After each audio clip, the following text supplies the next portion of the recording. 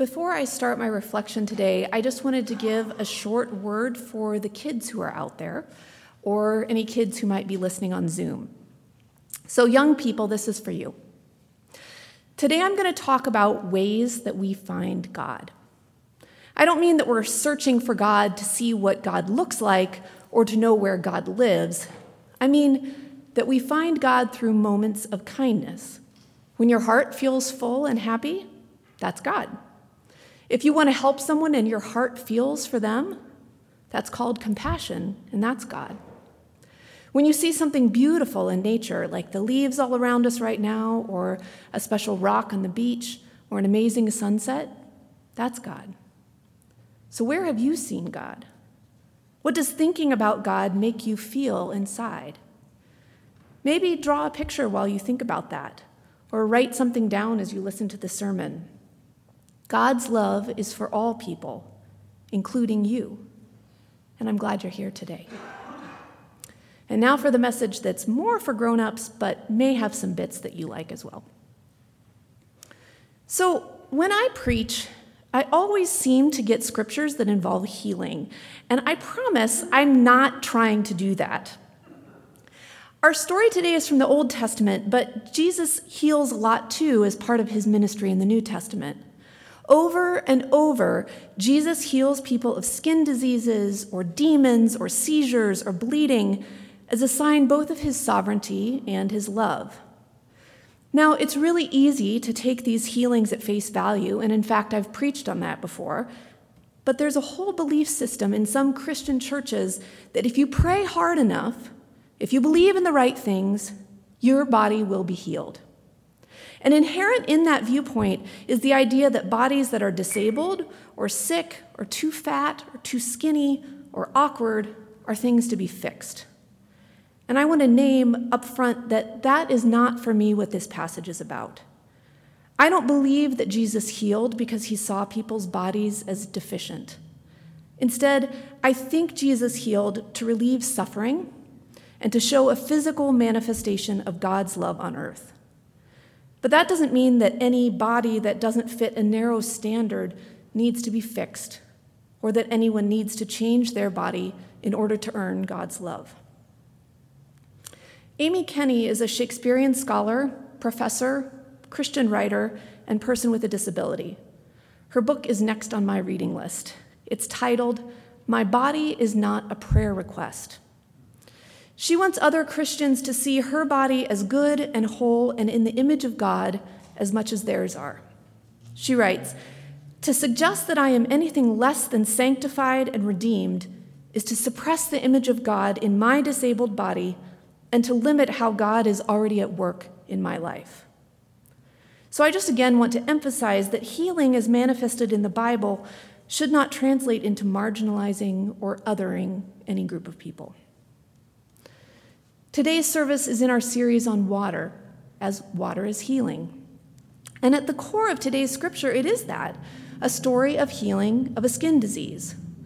But I think about talking about healing only in this story limits some of the more complicated themes.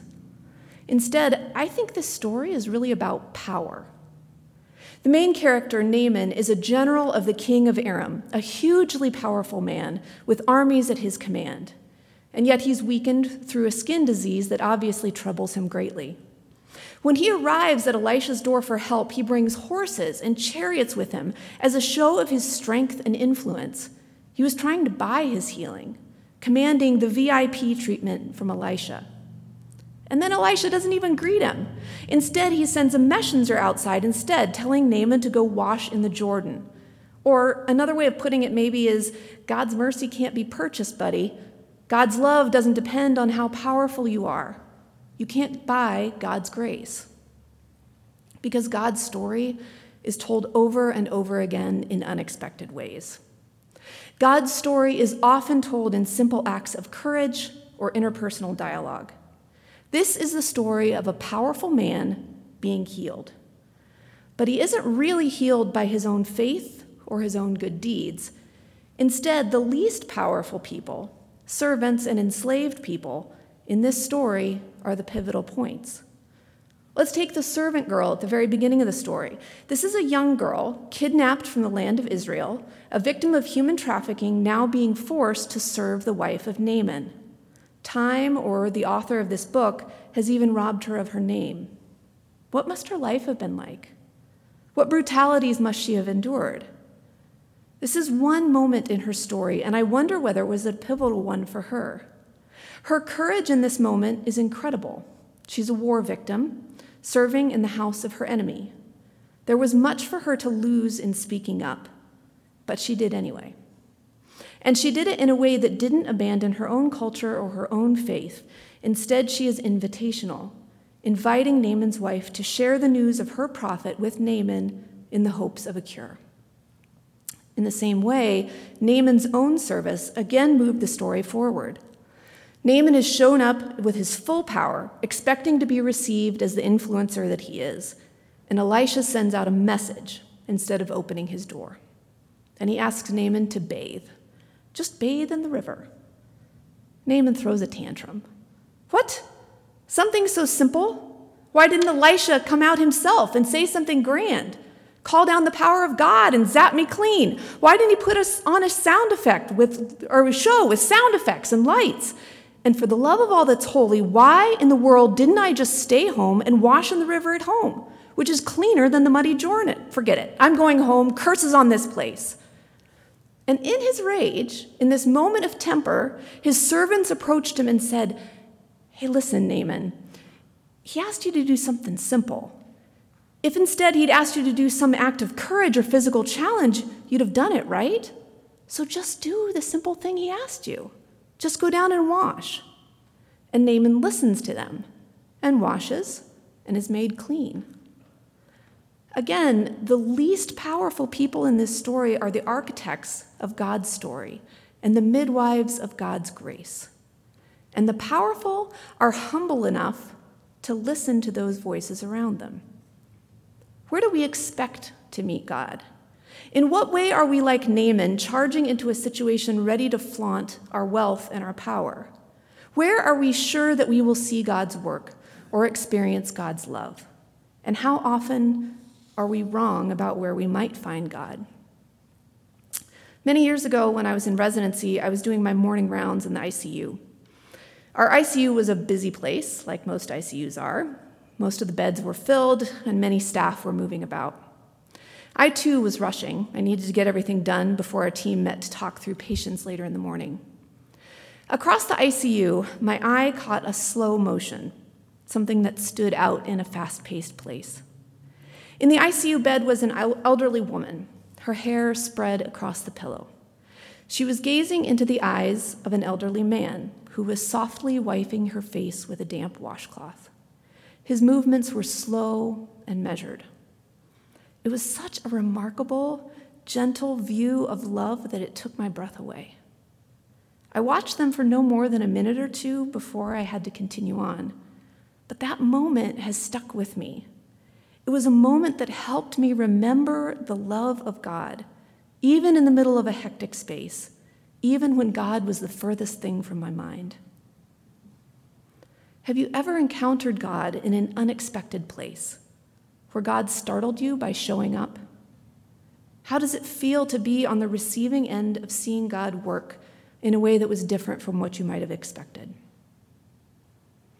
In the end of the story, Naaman's power didn't do a thing to enable him to experience God's healing love. His power didn't buy him friends or a cure. Instead, his humbling himself to listen to his servants and his ability to cast aside his self-righteous anger are what made the miracle happen. We need to be vulnerable and able to see God. We need to accept the strangeness of God in order to be healed. How are we too proud to accept healing? How are we too arrogant in our beliefs about the right way to experience God? How are we too dismissive of the messengers that God is sending to us? And how do we discount those without power? Because over and over again in God's story, the powerless are raised up. The message comes from the small voice of a trafficked child, or a sex worker, or a foreigner. The messages are pronounced to bleary-eyed shepherds on a cold, starry night. The message is revealed in a baby lying in a feeding trough. God's story is unexpected and upside down and weird. If you already feel unexpected or weird or different, then congratulations, you're a part of God's story. And if you don't feel that way, then congratulations, you're part of God's story too. But we all need to remember the importance of listening to each other, embracing the weird, listening for the unexpected, getting quiet and still. God's story is ongoing. God is still speaking. We just have to make sure that we're listening.